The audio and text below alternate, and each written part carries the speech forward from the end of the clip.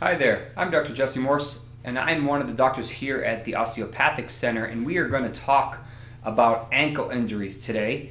This is episode number 11 of our new podcast series entitled Regenerative Medicine at the Osteopathic Center. So, I've covered a lot of different body parts so far, but we haven't covered the ankle. So in this one, we're going to talk about some of the different specific injuries of the ankle. I'm going to try to keep it relatively layman's terms, but I will get a little complicated because unfortunately medicine can get a little complicated. Then I will talk about the subtypes of each injury, exactly how to diagnose it, and then how to treat it. So the most common injury in all of sports, in all of orthopedics, is an ankle sprain. Now there's three types of ankle sprains. There is and I have a little model here for those of you watching on our YouTube page. There is a lateral ankle sprain, there is a medial ankle sprain, and then there's a high ankle sprain. So we'll start with the most common, and that's the high ankle sprain. So if you look at this foot model that I have here, we're going to rotate it laterally so that I'm looking at the side of the ankle. The lateral ankle sprain is the most common injury in the ankle, predominantly because the little ligaments right here, there's three of them, they have a tendency to tear very easily and they don't heal very well. So whenever we wear, for women who wear high heels or anything like that where the base of their foot is unstable, there's a chance they can roll their ankle. If someone happens to step off of a curb or an uneven edge, there is a chance that part of their ankle is not ready, and when it lands, it accidentally rolls outwards. Most of us, if not all of us, have had this at least once, probably several times, unfortunately. This is a very common injury, not usually very concerning, can be, but in general it's frustrating, but usually it goes away pretty quickly depending on exactly how bad you injured it. So the lateral ankle sprain is usually acutely developed with some swelling, sometimes a little bruising. The good news is that if you can walk immediately after, say 5 or 10 steps, there's a very good chance you don't need any x-rays. There's something called the Ottawa Ankle Rules, and they are a set of rules to basically determine whether or not someone needs an x-ray, and if really determining how severe an ankle or foot injury is. So they basically say that if you can walk realistically at least 5 or 10 steps after an injury, then there's a very good chance you really don't need x-rays. But if it hurts to walk, every time you put your foot down, you're screaming in pain, there's usually something potentially concerning and wrong, then there's a very good chance that you may have fractured something, and you probably want to get it checked out and at least get x-rays and maybe more. So the lateral ankle sprain has three ligaments. The one closest to the front of the foot is the most commonly injured, and in a grade 1 or a mild injury, that's going to be the thing that we have a tendency to injure the most.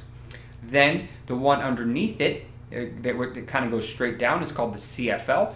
That usually gets more injured in more of the moderate sprains, the grade 2s.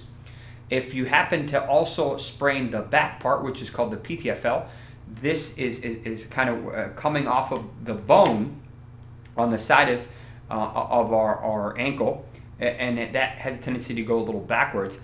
That usually can be very tender, but that's not a commonly injured ligament. Usually you have to injure the front one and the bottom one in order really to injure the back one. So if you injure that, there's a good chance you really damaged and rolled your ankle hard. The good news is that if it is a grade 1, usually you can walk these off. Some people will wear an ACE bandage. A lot of the times they will consider icing. You can take oral anti-inflammatories. That all can be helpful. A lot of the times you don't need to use crutches or anything like that for a grade 1. Grade 1s usually will scar down the tissues and heal in the next week or two. This is what traditionally most of us are dealing with when we have an ankle sprain. But as we get more of the severe type, grade 2s, that's really when we start getting concerned for additional damage, how long we're going to be off of it, if there's any fractures, and then realistically if we need any more significant protective braces or anything like that. So grade 2s traditionally are a moderate sprain. You're probably going to have to be off of your foot for a couple days, up to a week, maybe even 2, especially basketball players or anybody that's repetitively jumping or landing on other people's feet accidentally. This is a very common injury, and every time you roll that ankle, those ligaments have a tendency to tear a little bit more, and they don't heal very well, so they almost like putting asphalt on a hole in the road and expecting it to be just as good as the original road. Unfortunately, it's not going to be, and that's kind of what happens to the ligament. So a lot of people will wear lace-up ankle braces or something along those lines to help with stabilization once they get back to normalcy, to prevent it from re-injuring. And there is some data to support those do actually help. What other things can you do? Well, working with physical therapy can be very effective and helpful to improve the range of motion, but also prevent this injury from potentially happening again. But another thing that we can do is inject different types of products in and around those ligaments to re-strengthen them. This is not an area traditionally we use steroid. It could be used, but it's probably not in your best interest. So ideally, we're going to use something along the lines of prolotherapy. You can use PRP, spinning down the blood and taking the growth factor-rich layer. If you have a significant injury, you can consider something along the lines of bone marrow, adipose fat stem cells, or even amniotic tissue allograft if you're really looking to solidify that area, or you've dealt with this for a long period of time and you know it's going to re-injure again and you want to see if you can prevent it from happening. Moving on to the medial aspect or the inner aspect of the ankle, this is a very, very strong ligament. If we look here, this is what we call the deltoid ligament. It's actually broken up into 3 parts, but we think of it as one. This is a very difficult injury to sustain, traditionally because that ligament is so strong, we usually roll our ankle outwards before we roll it inwards. If you do happen to roll it inwards, there's a good chance you really did a good number on it, because that takes a lot of stress even to flex that ligament. So a medial ankle sprain is not very common at all, and when it is, usually it is relatively severe and sometimes can even be associated with a fracture or another associated injury nearby. These definitely take physical therapy, usually an MRI or an ultrasound exam, and then sometimes will even require surgery depending on the severity of the injury. You can consider injections depending on what you're finding as well. High ankle sprains are a little bit of a unique situation. This is something that we have a tendency to see in American football. The ankle itself is not more so involved as it is the lower leg.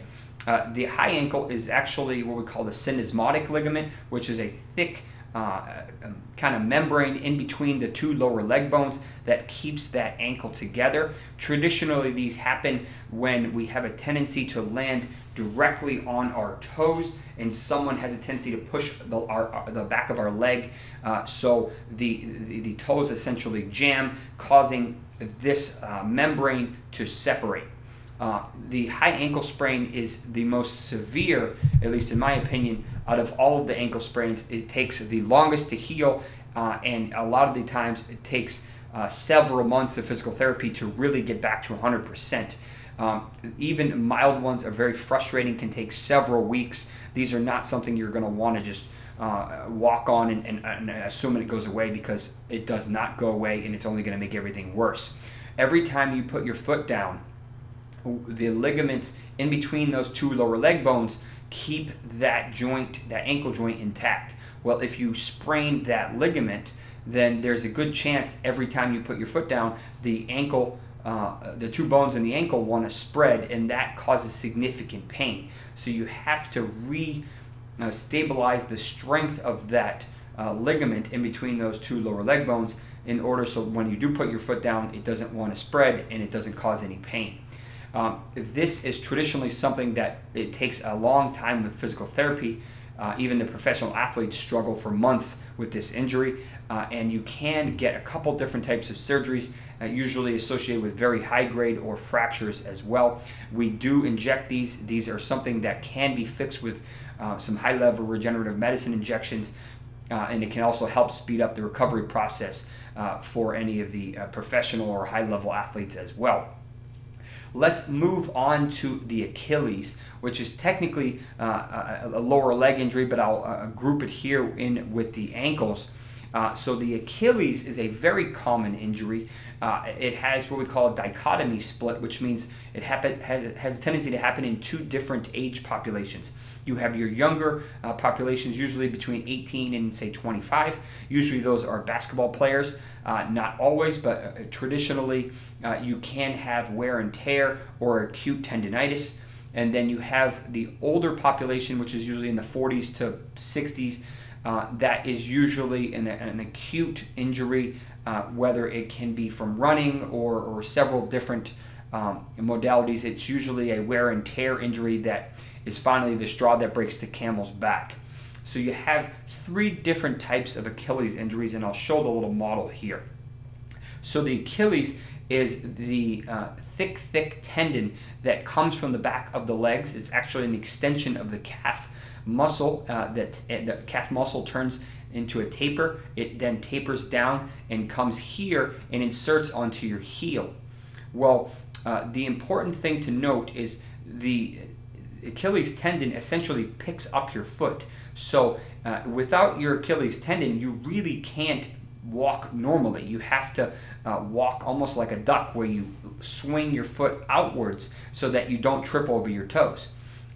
You can wear a device that can help with this, but in actuality, this is a very uncomfortable injury, very painful, and it really limits your lifestyle. Walking, running, even sleeping can be very challenging with an uncomfortable Achilles injury.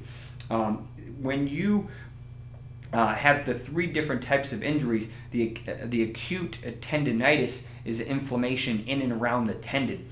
Tendinopathy usually refers to chronic inflammation that has not subsided and usually is over 6 weeks or longer. You can have acute tendinitis on top of chronic tendinopathy, and that's usually what happens in older people. And then unfortunately, sometimes that can lead to a full thickness tear, or at least a partial thickness tear of the Achilles tendon. When you look at the tendon, it is very, very close to the skin, less than probably 1/8 of an inch underneath the skin. There's really not much between the skin and the actual tendon. So when you put an ultrasound probe on it, and I have a video that I will show you in a separate series of someone looking at it under ultrasound, you can see exactly the structural integrity of the tendon. It is very, very obvious. Even if someone doesn't know what they're looking at, can easily be shown how the Achilles tendon looks very quickly. You can see a couple different injuries within the tendon. You can see a mild tear, you can see a large tear, and you can also see a tear where it inserts in and around the actual base of the toe, or where it inserts onto the bone. There are two areas of the Achilles tendon that like to tear. You have the insertional one on the bone, not quite as common, but it's still pretty common. The most common area is about 2 thumb widths above where it inserts onto the bone. This is actually what we call a watershed area. That essentially means that there is poor blood supply, and that's where you have little micro tears. They don't heal because there's no good blood supply going there to provide nutrients to heal the tissue, and chronically these have a tendency to cause more and more tearing, and then eventually it causes a large tear or a full thickness tear. So how do we treat Achilles tendon injuries? Well, if it is an acute tendinitis, you can immobilize in a boot, one of those what we call cam walker boots. You can take the stress off it with either crutches or a walker or one of those little wheeled scooters for a week or two. Oftentimes that will significantly help. A lot of people will wear an insert in the sole of their shoe to raise up the actual heel so that it's taking stress off that tendon. And you can also inject different things in there. This is not an area where you want to do any type of steroid injection, because that is going to significantly increase the risk of injury and probably lead to a worsening tear. The PRP, prolotherapy, stem cell, and amniotic tissue allograft are all very, very effective for this injury. They have a tendency to heal significantly, allow the tissue to get new blood supply, get new blood growth, and a lot of the times can even restabilize this whole area. Physical therapy is very important for this as well. Sometimes, depending on the level of injury, the level of person sustaining it, and what you're trying to go back to goal-wise, you may not even need surgery. The professional athletes have a tendency to undergo surgery because they're not really going to be able to perform in the manner that they're expecting them to without surgery. But most people can get away with, unfortunately, several months of rehab and maybe an injection or two to get them back to normalcy. You will see this in runners, you'll see this in tennis players. This can be very uncomfortable and kind of take over your life if you allow it to. They can be very frustrating injuries. As far as some of the other different types of injuries that we can see in the ankle, there are essentially three different ligaments or tendons that come down and get inflamed. You have one on the inside of the ankle, and you have two on the outside of the ankle. The one on the inside is called the posterior tibialis, and it's a tendon that runs along the kind of side and back part of the ankle and runs up underneath. This is something that you can actually trace with your finger, and if it's angry and inflamed, you will know it. This is usually a combination of addressing it with physical therapy, and sometimes you can put them in a boot and significantly do better. These also do really well with injections. There's something called too many toes sign, which usually means that this tendon is weak and we start to become a little bit more flat-footed, and the foot actually rotates out, and you can, if you stand behind someone, you can actually see their toes from behind them on one side, the injured side, and then the other side you don't see their toes at all. That means that the tendon is really weak, and the foot is starting to rotate laterally or outward because of the injury. So once you correct it, usually this will correct itself. When you have an injury on the anterior or lateral side, this is not as common, but can be very painful, especially picking up the foot or rotating it outward. It can be very tender. There's a tendon that runs right near it called the peroneal tendon, which is a thick tendon that comes down from the kind of lower leg and radiates and attaches actually to the base of the little toe, the fifth toe. That can be very common or very painful, but it does heal with a combination of immobilization, a little bit of physical therapy exercises, and if you want to inject it, very helpful as well. Traditionally not something you're going to do surgery on unless you've failed everything else or it's completely torn. There is one other area that I want to talk about a little bit that is not very common in ankle injuries but can happen. Arthritis is not common at all, surprisingly, especially in our ankles. We do have very limited range of motion within the joint. Even if the joint is off by a couple millimeters, you're going to see significant issues within that joint.